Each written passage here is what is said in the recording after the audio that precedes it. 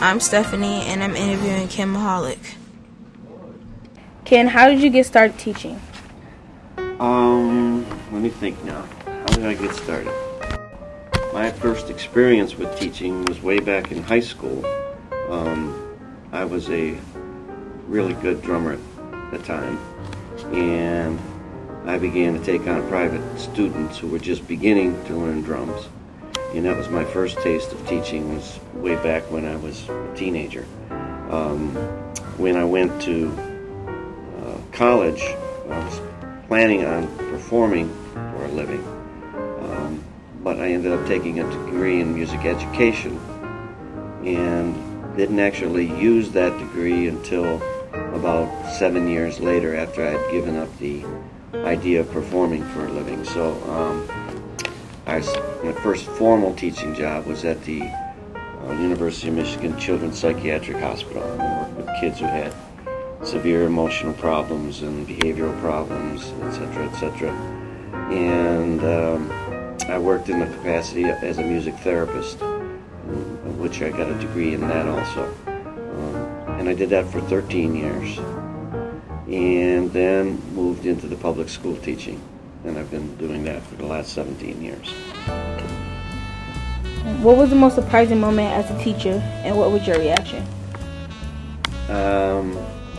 I was working with some severely disturbed children at the hospital, and one kid got really mad and he threw an alto saxophone at them.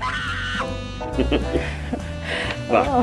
And I was shocked, actually, but I knew the kid was very sorry for it, and I've actually kept in touch with this kid all these years, and he ended up leaving the hospital, becoming a young adult, getting a job, now is living a normal life, and that was pretty rewarding, but shocking to start with. Well, what was your most memorable student, and why did that stick in your memory? Oh, wow, most memorable student. That's a tough one. There's so many. Here at Roberto, I would have to say, it'd have to be two kids.